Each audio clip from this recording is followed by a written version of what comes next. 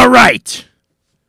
Wynwood Radio, you have tuned into Discussions of Truth with Ian Hamilton Trottier, and I am he. Every Wednesday, 5 o'clock p.m. Eastern Standard Time, I am here giving you an angle of something in our world that just doesn't seem right. And look, I'm not the only one. Last week, Tony Gosling. Tony Gosling is a UK-based researcher, journalist, producer, and activist. They throw in historian and investigative radio journalist. He happens to own Bilderberg.com. Okay, so I'm sure he gets an enormous amount of hits to that. But Tony's story is, look, he was with the BBC for a number of years. And the culture started to change. And he left. Yes, he left the BBC because of censorship. A big deal. Okay?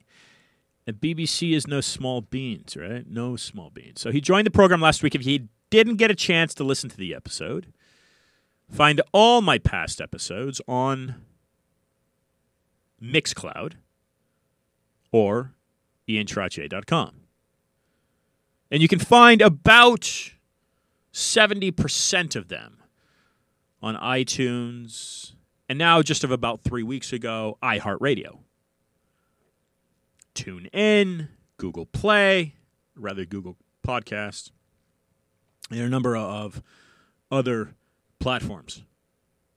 When you go to iTunes or Anchor.fm, because they're all channeled from that platform, you will find, and they already get a nod, but I'm going to give them a nod right now. I'm going to give a nod to them, and I'm going to give a nod to somebody else. So, the Black Talks, okay, first nod. Second nod, Best Natures, because all my guests now receive a complimentary gift from Best Natures. They're a Canadian company. They make incredible organic products. J.P. Lindstroth joining us in about 60 seconds to discuss ethnocide in China. Is it becoming genocide, he asks.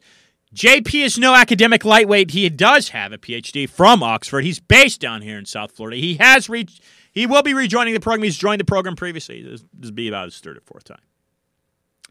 So he's going to be discussing his research and his point of view on what's happening in China.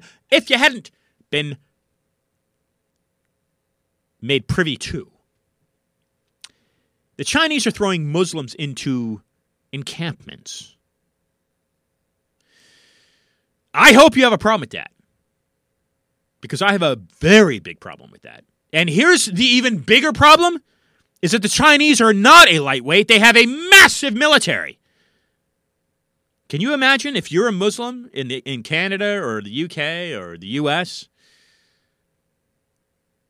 and you were being thrown into an encampment because of your beliefs? No, this is freedom of religion. Yes. It doesn't matter. Right? It doesn't matter, and that's the way it should be. Equality for all based on religion. And speech, by the way. Okay? So, JP's joining us. I'm going to remark that at about 60 seconds from now.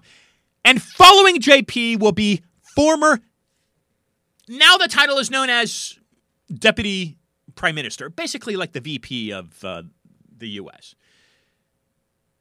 One Paul Hellyer will be joining the program at the quarter mark, 5:15.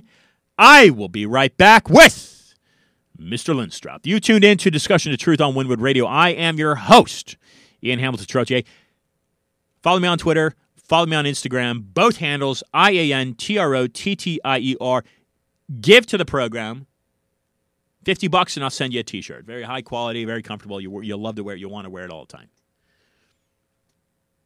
Be right back.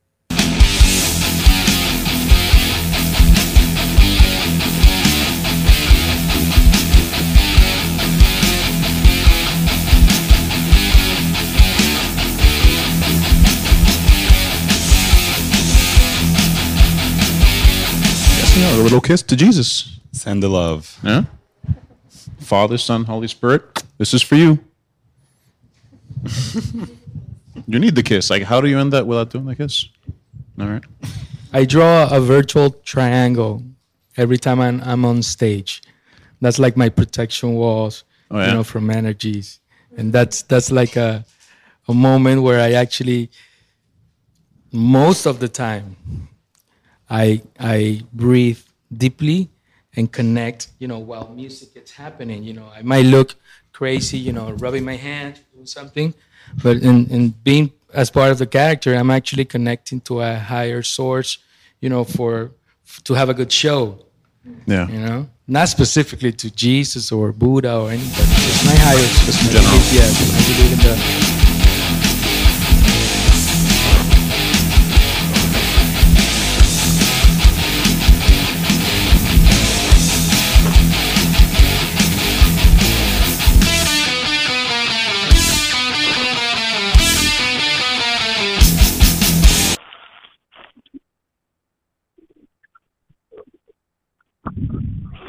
Yes.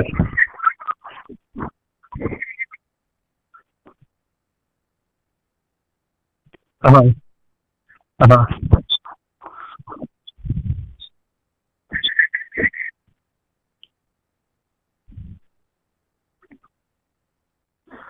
So, so it began happening in China, where in the western province of Xinjiang, they've been, I guess, creating concentration camps for the Uyghur Kazakh population who are Muslim. And there's about 1 million, they're estimating about 1 million people, 1 million Uyghur Kazakh Muslim minorities in prison there, and they're being tortured and indoctrinated to become more like the Han Chinese. What are your sources, JP? Okay, so I mean, the main one is Human Rights Watch, but I mean, there's all sorts of academic sources. I'm not a Chinese specialist, but there's legitimate academic Chinese specialists who look at this stuff. And what happened was that in 2013 and 2014, there were some, minor terrorist incidents against the Chinese majority, which gave the Chinese government carte blanche to then, go after this population. But there's the New York Times has written about it, the Guardian newspaper, the Washington Post. I mean, it's been in the news, the BBC, British Broadcasting Corporation. So it's been in the news, but it's not been emphasized, I guess you could say. It's been going on since at least 2014. They started stepping it up in 2016. The main one is Human Rights Watch. But the problem, Ian, is that, actually being in Xinjiang and talking to people there, mostly what people are doing is talking to people who are refugees. So people who fled to Kazakhstan and to the West, to Europe or the United States, and interviewed people in Uyghur or Kazakh or Chinese about the situation. So these are re-education camps, and the Chinese government is demanding that these people proclaim themselves as atheists. They have to re-educate their religious beliefs to become atheists. Is that accurate? Right. So they have to renounce Islam, and they have to, pledge allegiance to the Chinese government and learn Chinese. And basically, the Chinese are trying to destroy the Uyghur culture, Muslim minority culture, out west, in the western portion of the provinces, which is by all the countries that end in "stan" that are hard to remember, like Uzbekistan, Kazakhstan. Yeah. It's also bordering Afghanistan, those places like that. And so the Uyghur people are it's like a conglomerate. The language itself is kind of strange. It's a Turkic language. Uh-huh. And so the script is, they use like a Arabic Persian kind of script, but they have also used the Cyrillic alphabet is what the Russians use. And so the Chinese want to stamp it out, and they want to get rid of it. And so we all know, like, when you have ethnocide, when you try to get rid of a culture, then you try to get rid of a people too. I mean, in the United States, you know, when we got rid of the Native Americans, we had a motto in the United States, kill the Indian, save the man. I don't know if you knew that or not, but no, I didn't. I had never heard of that. Yeah. Interesting. And they got the reservations, of course. Of course, yeah. Except for Saskatchewan, and I think that she was quite helpful for the Lewis and Clark Party.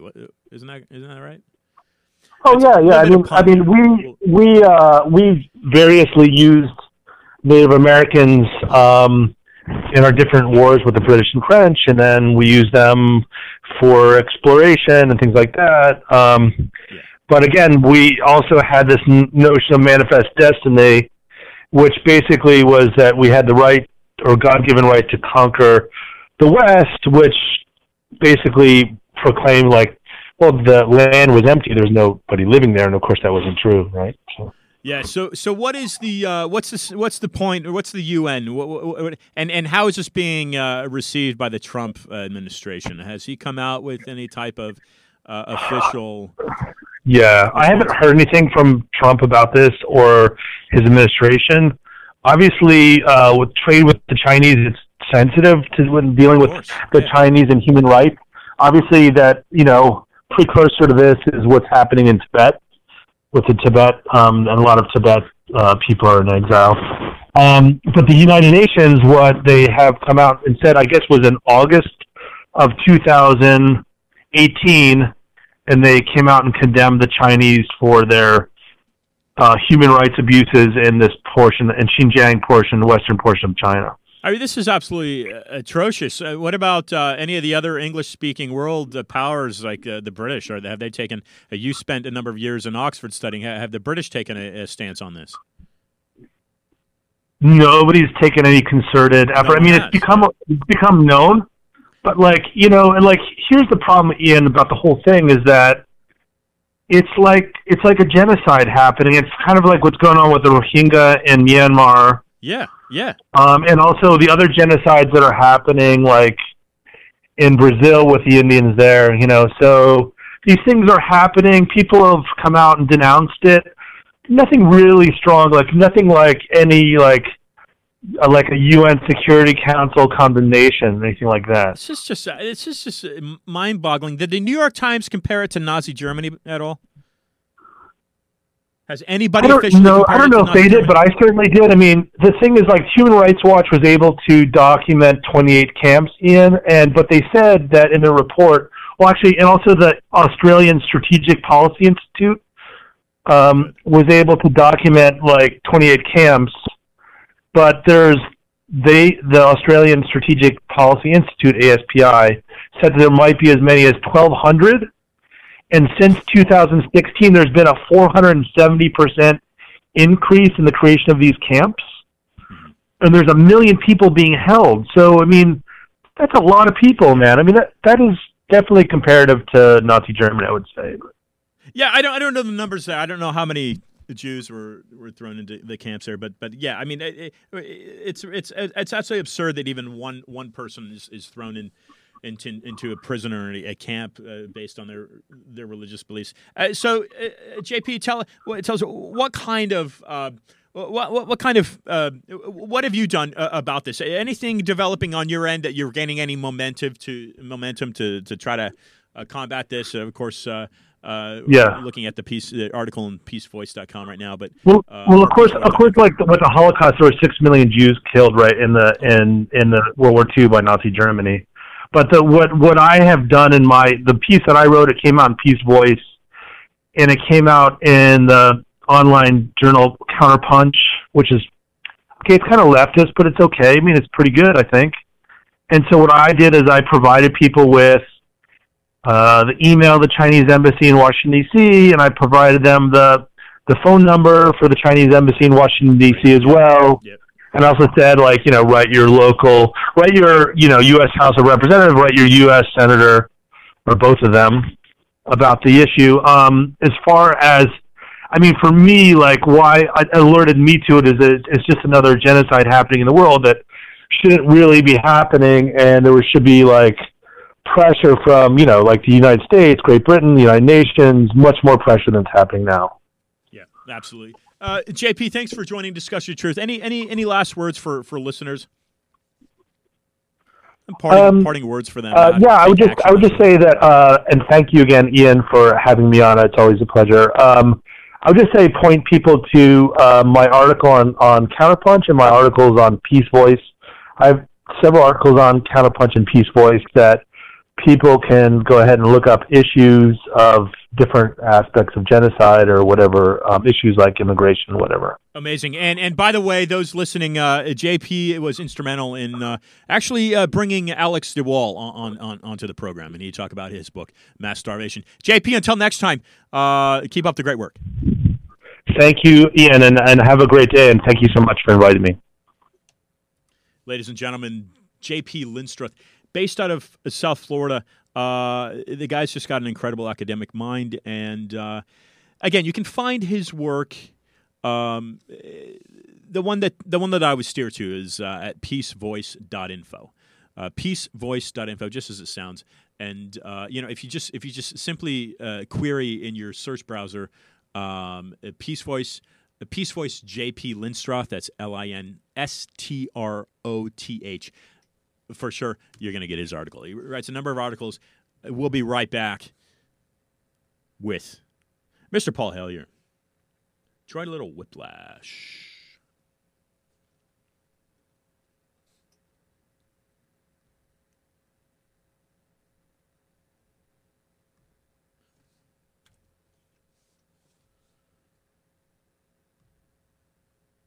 No.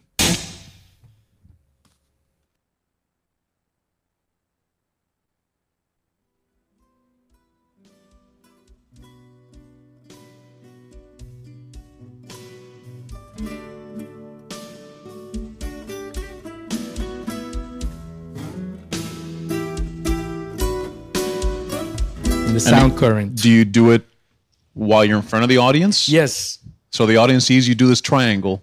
Well, I do it with my eyes. Oh, okay. Picture myself. I thought you like.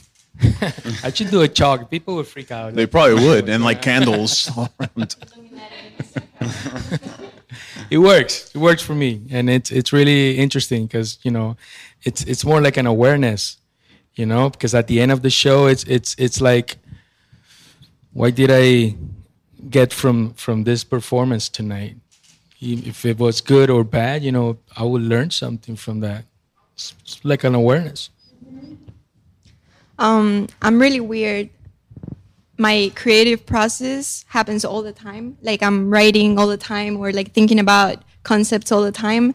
And they just come to me and I write them down. And then once I'm in front of my computer, I'm like a weirdo. Everything has to be extremely organized.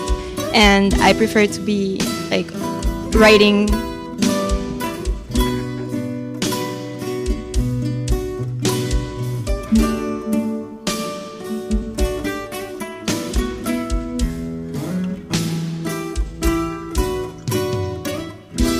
Okay, little intro to Live is to Die. That's an interesting take and spin on the existence. We have with us Canadian politician Mr. Paul Hellyer. Paul, how are you doing today? I'm doing well, thanks. Have a great day. Welcome to Discussions of Truth, Windward Radio, Miami. Paul, you've just completed, I think it's fitting to use the word memoir, Hope Restored. That's correct, yes. It's my 15th, and my wife tells me final book. Okay. It's the third in a trilogy, which I started 8 years ago. I didn't realize it was going to be a trilogy, but 8 years ago I wrote a book called Light at the End of the Tunnel, a survival plan for the human species. Excellent. And I thought that was it. That was all I had to say, and I learned so much in the next 4 years. I wrote another book called The Money Mafia: A World in Crisis. Right, I've heard of that one. And that one I thought would be my last, and then the information kept on pouring in, and I had a little more to say. So someone said, "Well, why don't you write your memoirs and tack that on the end?" Which is what I've done, and it's called Hope Restored, because there is hope, but only if a lot of us get off of our Chesterfields or whatever we're sitting on and do things positively. And if we do, why then hope will be restored. If we don't, why we'll have to change the name of the book. Oh. So now, Paul, you've been around a while. Are you still a practicing politician in Canada? Well, I don't know that you could call me a practicing politician. I'm still working. I'm only 5 days a week now since the 1st of January, at my wife's insistence. And but I'm still writing ideas and floating ideas and talking to people and trying to get them to act in various areas that are desperately in need of action. And I guess I'll just keep on doing that as long as I have the strength and the vitality and the cogency to be able to do it.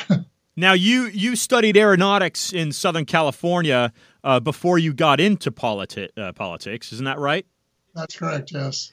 And you probably learned a few things about aeronautics. And you, right out of the bat, as an American, and I think very highly of Canada, by the way. I think it's a wonderful, one of my sponsors is a Canadian company.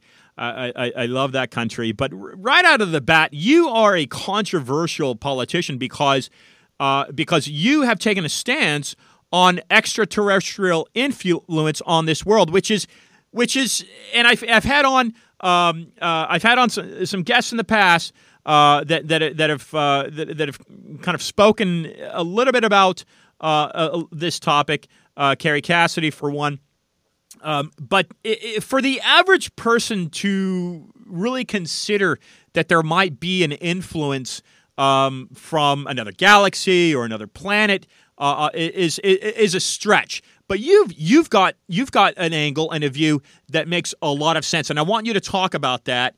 But the first thing, perhaps, to address is this cabal, right? I mean, as we've got Donald Trump in the White House, which look, the guy is who he is, but it seems like it's a little bit of a disgrace where the most powerful country in the world can't get a more diplomatic and level-headed, balanced mouth in the Oval Office. Again, I don't want to take any shots at Trump, but it does seem to me like there are strings that clearly are pulling what's going on in the Oval Office that are way above the Oval Office. If that makes sense to you, Paul. It does, because that's been happening for the last 70 years or almost. The cabal, and I should let people know that I was for a number of years the Minister of National Defence for Canada, because that gives some credence, I would hope, to what I say. And for many, many years, the United States has had, first kind of two governments. The shadow government, or alternate government as it was called, and the one that was elected. And it was the alternate government, or the shadow government, that was really running the United States to the exclusion of a lot of the power, certainly of the president and of the Congress. So I came across this subject, I knew about it when I was Minister of National Defense, because I got sighting reports of unidentified flying objects. And like other countries, about 80% of the sightings were natural phenomena, and about between 15 and 20% were not. In other words, they were genuine unidentified flying objects. And that is about the same percentage that they got in the United Kingdom, according to Nick Pope, who used to be on the UFO desk of the Defense Department in the United Kingdom. So for many, many years, a lot of decisions have been made about which the people of the United States have no knowledge whatsoever. And the Congress, with the exception of one or two at a time, no knowledge whatsoever, even though you have spent over those 70 years trillions of dollars developing what in fact was alien technology. And so this is a big subject, and I don't hope we don't spend the whole time on it. But it should come as no surprise that there are other planets that are more advanced than the Earth, which is sort of presumed to be near the bottom of the list in its evolution, and that they have technology which is light years ahead of ours. And they've been visiting this planet for thousands of years. And one of the examples I give in my book is that in the 1960s, there were about 50 UFOs flying south over Europe. And the commander-in-chief of NATO in Europe, the Supreme Allied Commander, was just about to press the panic button when they turned around and went back over the North Pole. He had wondered if they might be from the Soviet Union or whatever. But as a result of that, he caused an investigation which lasted 3 years and was very thorough. At the end of that investigation, it concluded that there were at least 4 species that had been visiting Earth for thousands of years. And this will, of course, will not be a surprise to people who study various sciences and note the evidence that has been left behind by one means or another and by one species or another in various areas of the world. Now, Paul, the formation of the Federal Reserve, Alexander Hamilton and Thomas Jefferson kind of went heads over the system that Hamilton eventually put into place. But you're talking 70 years in this country, so I think what we're getting at here is the Woodrow Wilson signing of the Federal Reserve Law in 1913 is. From the appearance of it, it looks like the wealthy Americans at the time, J.P. Morgan, the Rockefellers, the Vanderbilts, being in collusion with these very wealthy families out of Europe to basically, it's a central bank, right? So basically, kind of it controls and keeps people in their place, to kind of a layman's definition of it.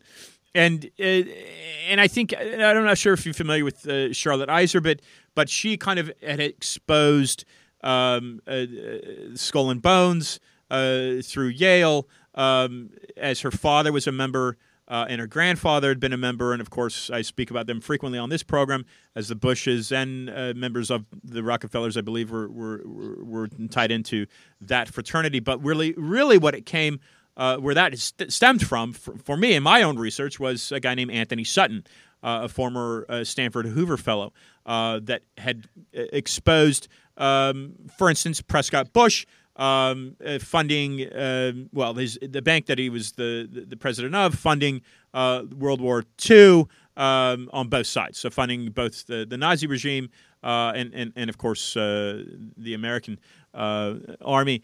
But if we tie in extraterrestrial influence over the course of a few thousand years, how does that tie into the money supply, or does it? If that makes sense to you. Yeah, there are two questions, and I would like to address them both. First of all, the cabal, and we can come back to that in a minute or two if you'd like, is headed, the apex of the cabal is the money cartel. And the Fed was one of the biggest mistakes that the Congress of the United States ever made. The president, a year and a half later, or I think it was, said it was the biggest mistake that he had ever made. And Paul, it was signed without the approval of Congress, right? They were on Christmas recess, or is my understanding. It was passed by Congress just before, in late December, just before the Christmas recess. And I think most of the congressmen were more interested in sugar plum fairies than they were in the future of the American people at that time. So let me put it this way. The money, the right to create money is the belonging, is the patent, belongs to us, the people. We own it, we should, in theory at least, because, and it is our sovereign right. So instead of using that power, we have deliberately and knowingly handed it over to a handful of people to create what they call money. And it's not really money, but they call it money, which is, it's what I call phantom money or funny money. Fiat, right? Yeah. Fiat money is what you print, but this most money consists of bank created deposits, and so a few private people were given this right, and then they create money out of nothing, literally. It's just a computer entry. Years ago, the head of our Bank of Canada said money is nothing but a book entry. Well, if he were alive today, he'd say money is nothing but a computer entry. So here are these handful of people creating money on their computers and then lending it to the government of the United States, to the Canadian government, to ordinary people, to business, and insisting that it be repaid principal and interest. But no one creates the money to repay it. So we have this huge, you have a huge multi-trillion-dollar debt, and there's absolutely no way that it can be printed, that it can be paid off with the present system. So you've just raised one of the 3 or 4 most urgent and most important issues facing humankind today. Because not only is this system, in my opinion, totally evil, witness the fact that 4 or 5 years ago, 88 people own 50% of all the wealth in the world. A couple of years later, it was 80%, and of 80 families, I should say. And then in 2018 or so, 62 families owned half of all the wealth in the world. Can you imagine that? You take all the big cities in the world, in China and Japan and the United States and Canada and Britain and France and Germany and right around the world, and 62 families own the equivalent of every second one of those cities all over the world. An incredible system. So what happens? We have this tremendous debt. We have people who are not getting enough food, people who are not getting enough education. We have people who are not getting adequate health care and so on.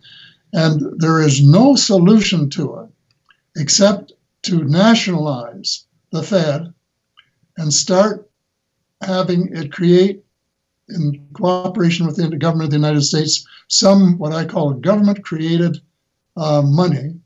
And I'm recommending and have recommended for years, 34% of all of the money that's created should be government-created money. And that would be enough to balance the budgets at all levels of government, the federal, the state, and the municipal.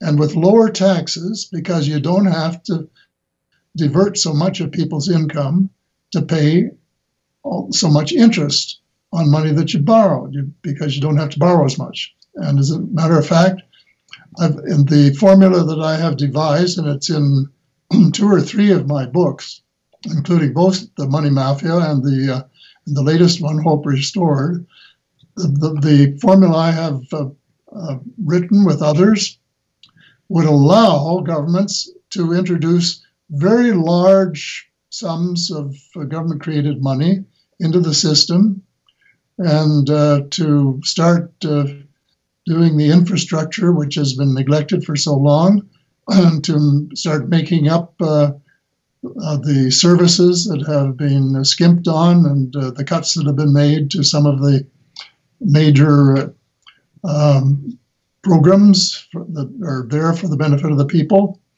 and work our way out of the system so that instead of the 62 families being able to 20 times the capital that they've got, it would be cut to 2, and the governments everywhere in the world could pay off some of their debt, achieve full employment, and eliminate, the most important thing, eliminate recessions and depressions.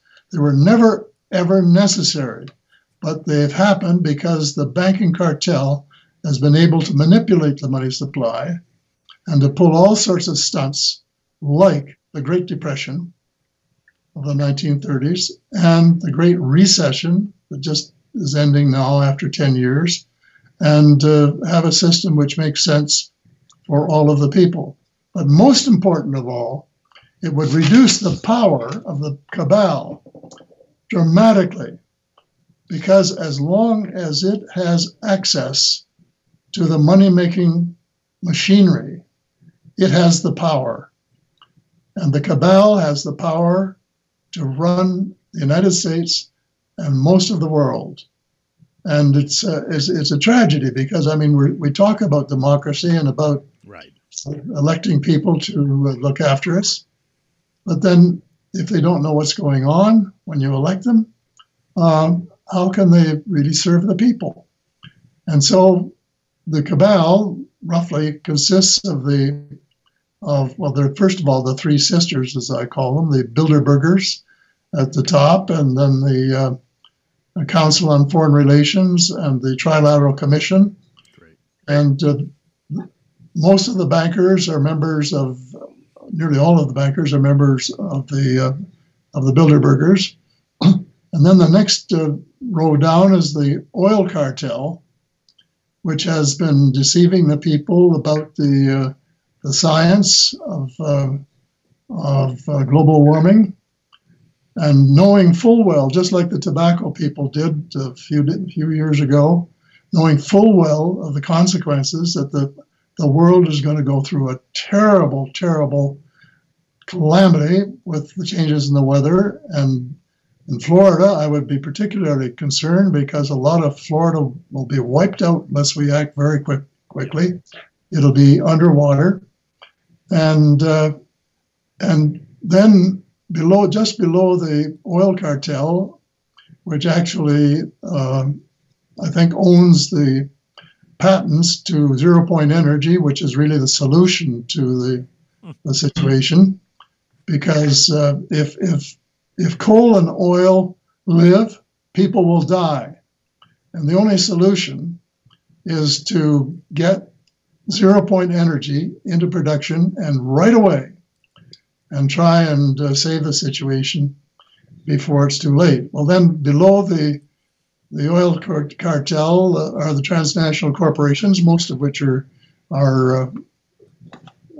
either owned or controlled by the bankers, and then the intelligence agencies, the CIA, the FBI, and the NSA, along with the British MI6 and the Israeli Mossad, and then a huge slice of the American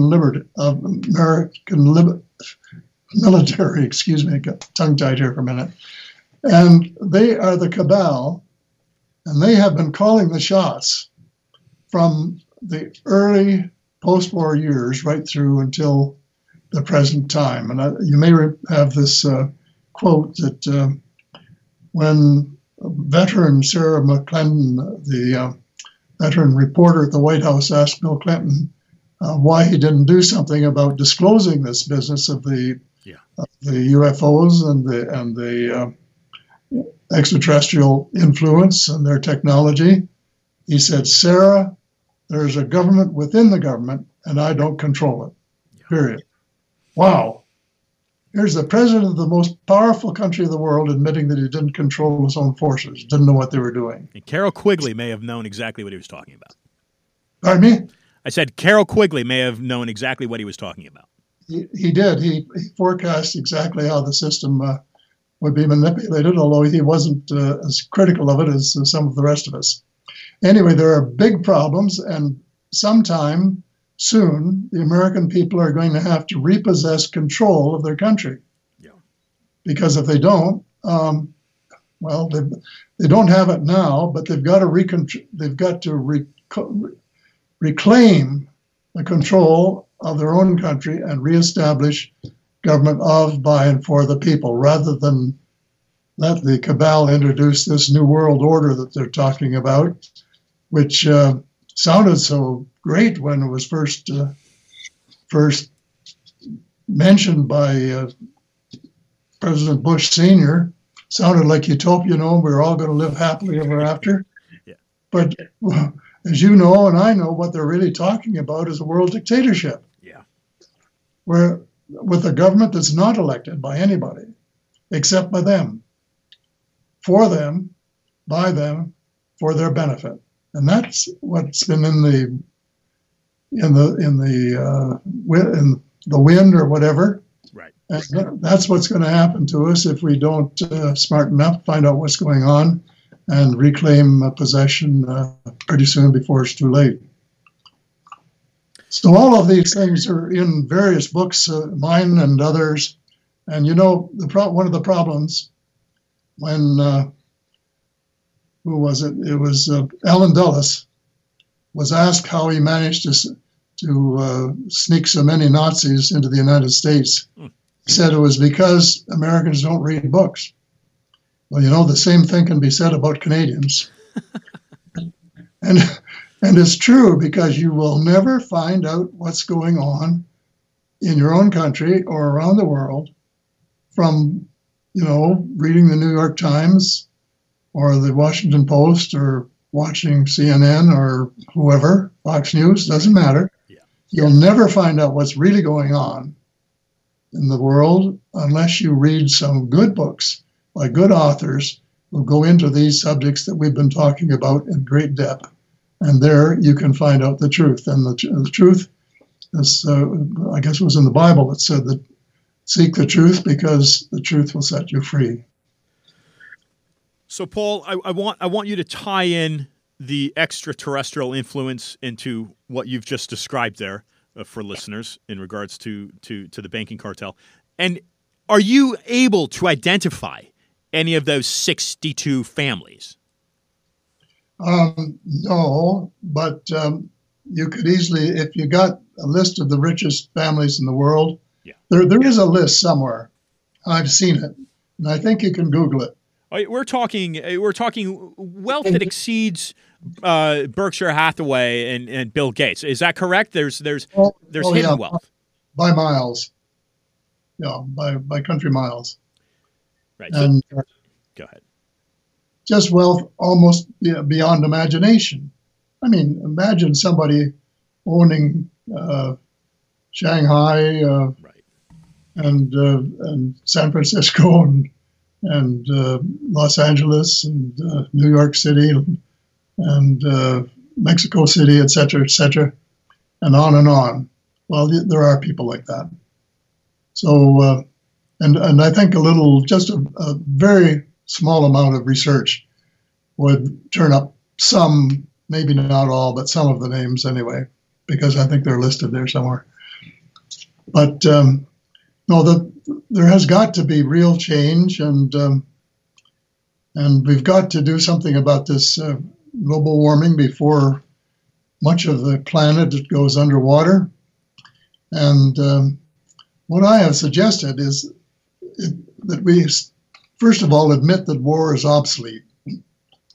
Because war, there are so many weapons now. There are atomic weapons, and they're proliferating. And the worst idea I have heard in, I don't know, I guess my lifetime, is the possibility that the United States might give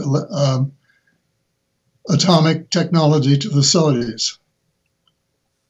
That would be a fast track to nuclear Armageddon in the Middle East. And it absolutely must not happen. And so if your listeners want to do something to help, have them write the president and say, under no circumstances will you provide the Saudis with technology that would make them able to build atomic weapons. And then there are a lot of other things that have to be done. In my latest book, I have a list of them in chapter 25. And I'm sure you've heard of the clock, the atomic clock. Sure, of course. 2 minutes to midnight. And all you need is just one shot across the bow, and you could have a nuclear conflagration that would make most of the world uninhabitable. So we have to start getting rid of that, getting rid of the capability to destroy the world, and use the money, the savings, amplified by the government-created money that we were just talking about, to build zero-point energy motors and start installing them in every car, truck, tractor, airplane, and home in the whole world. And sure, it would be a disruption, just like there was a disruption when Henry Ford started building cars. All the people that had been building buggies were out of business. So, of course, it would be a disruption, but the end result would be fantastic. We'd save most of the world, and people would be in possession of little boxes that would run their car or keep their home heated.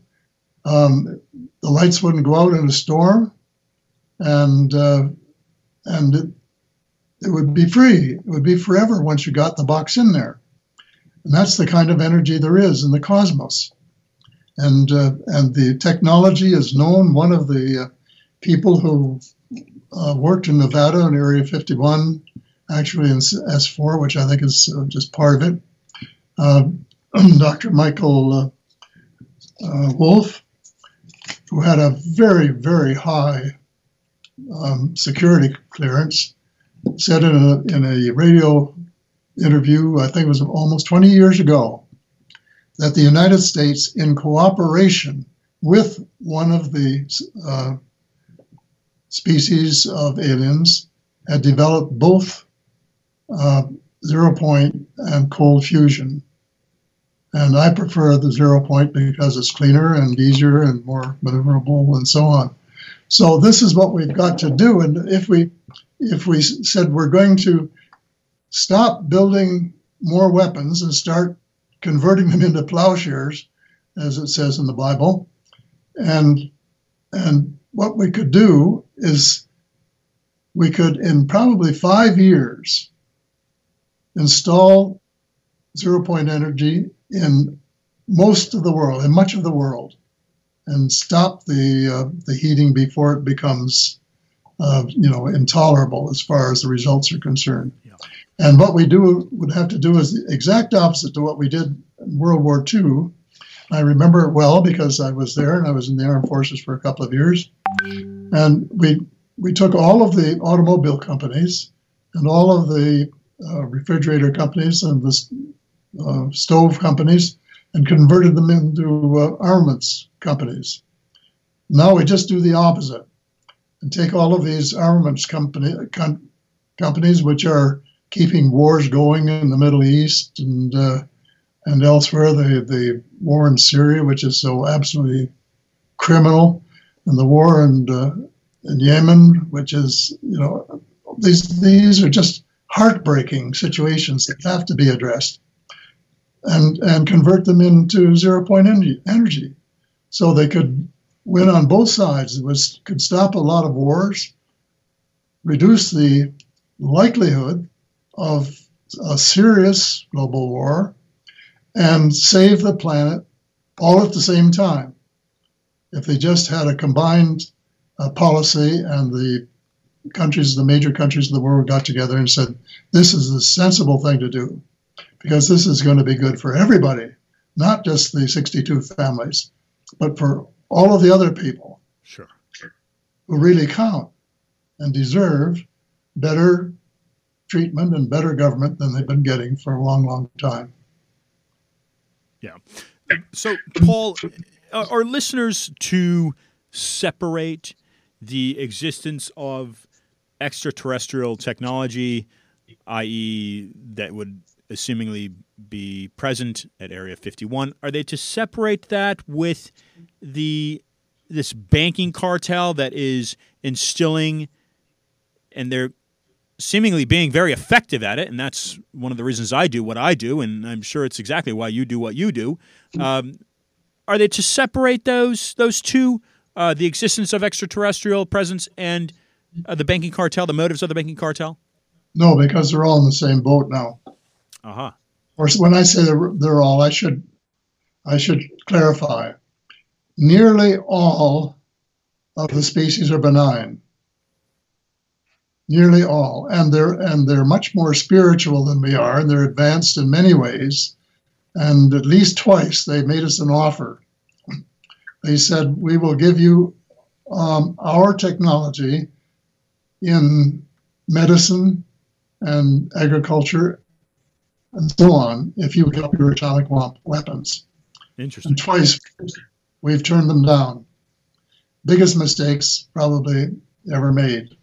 But that's what's happened, and now we have to do it if we want to see the result. But nearly all of the technological changes in our world in the last 50 years came from originally the crash at Roswell on July the 4th, 1947, and subsequent events. There have been other crashes. There have been all kinds of crashes.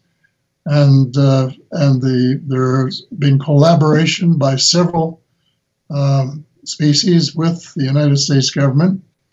One of them, unfortunately, I think, has a bad record in the cosmos, and this is a cause for concern because I think they could be tied in with the cabal in a way that is not really something that we would want to cheer about.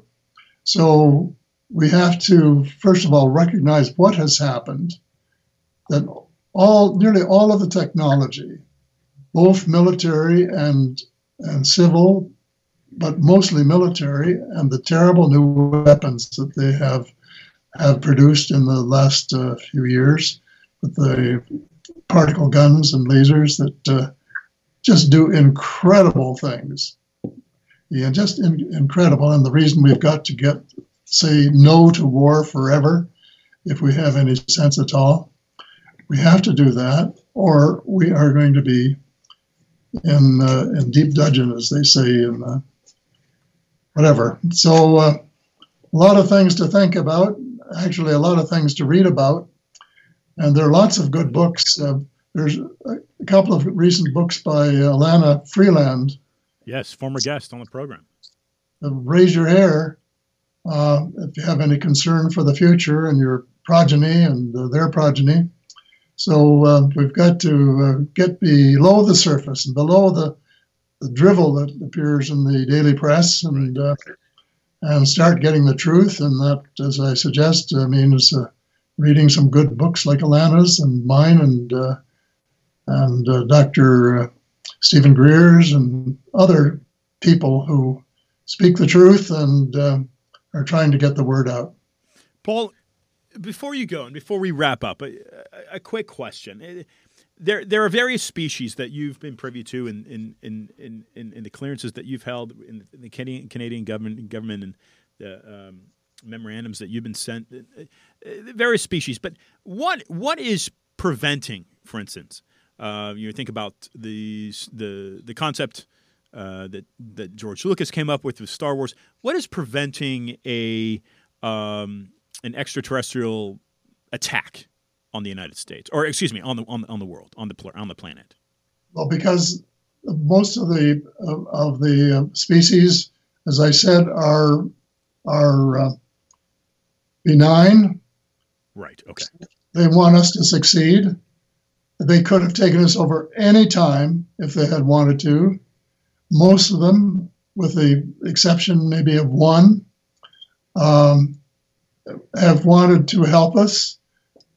And they're the ones that have made these offers about giving technology in exchange for getting rid of our atomic weapons. Because if you get to the end of my latest book, and see how the world was created, how the cosmos was created, you'll know that it's one, that we're all one, that we're all brothers and sisters, and consequently, they don't want to take us over. They want to help us. Of course, they don't want the planet wrecked because it's one of the better ones. And they like to come here for holidays and maybe exploit some of our resources and trade with us and so on. But it's not the extraterrestrials that we have to fear. It's ourselves. It's ourselves, yeah. You say I've seen the enemy and it is me. All you have to do is look in the mirror and we know what the problem is and what we really have to do about it. Ladies and gentlemen, Mr. Paul Hellyer. Paul, thanks for joining Discussion to Truth. Do you have some final comments, final words for listeners? Well, I'm just underlining this idea of getting some good books and reading them. My books, and especially the last three that I mentioned, The Light at the End of the Tunnel, The Money Mafia, and The Hope Restored, an autobiography, are all available from the normal sources. And if people wanted an personally autographed copy, they could get it from my website, which is paulhellierweb, all one word, .com. That's paulhellierweb.com. And get Stephen Greer's books and Lana Friedland's book, and other books, and go through them and make your own decisions and realize how serious things are and how we have to all get together and try and do something about it. It's basically a spiritual problem, and we have to have a spiritual revolution and sort of reject the standards that have been set by one who was called the Evil One, and start building what I call the kingdom of God on earth, which is giving fair shakes to the children and people of all parts of the world. Wonderful. Paul, thank you for joining the program, and thanks again for all your service and everything that you've done. Keep up the good work. It's my pleasure, and keep up your good work. Ladies and gentlemen, Mr. Paul Hellyer, and if that man does not impress you, look, since its inception, this program has received some incredible guests. Agree with them or not, Richard Lighthouse. Richard Lighthouse was on this program 2 weeks ago trying to convey to you that there are satellites, Block 3 they're called. There's one currently that he mentioned. It tracks 800 million. That's over double the population of the United States. It tracks 800 million people. So, yes, you are being tracked by the U.S. Air Force, whether for good or for bad. I mean, it's your voice it's going to carry. And like Paul said, you want change, you've got to make it happen. And collectively, we must change. He just said, our worst enemy is ourselves. Man is very greedy. Man is very, woman as well, power hungry, control, manipulative.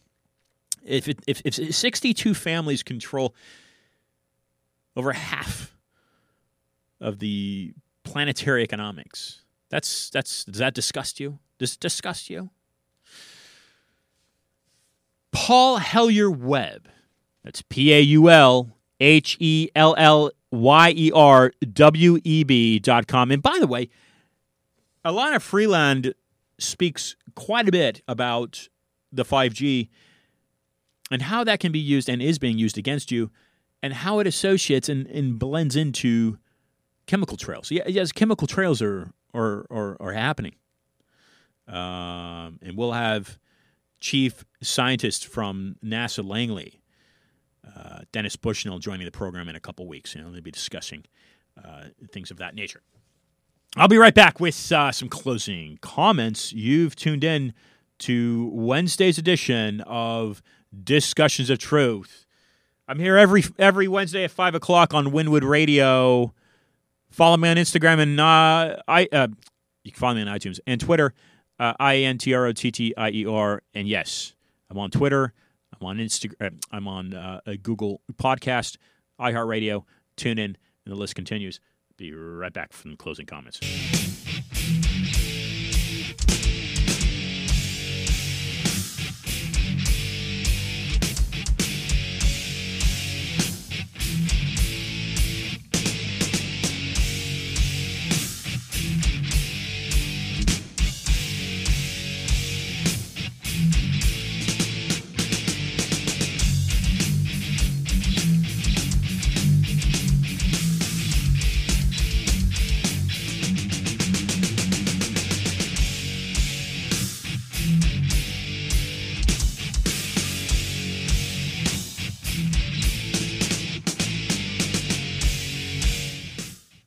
Best Nature's, they're an organic Canadian company that makes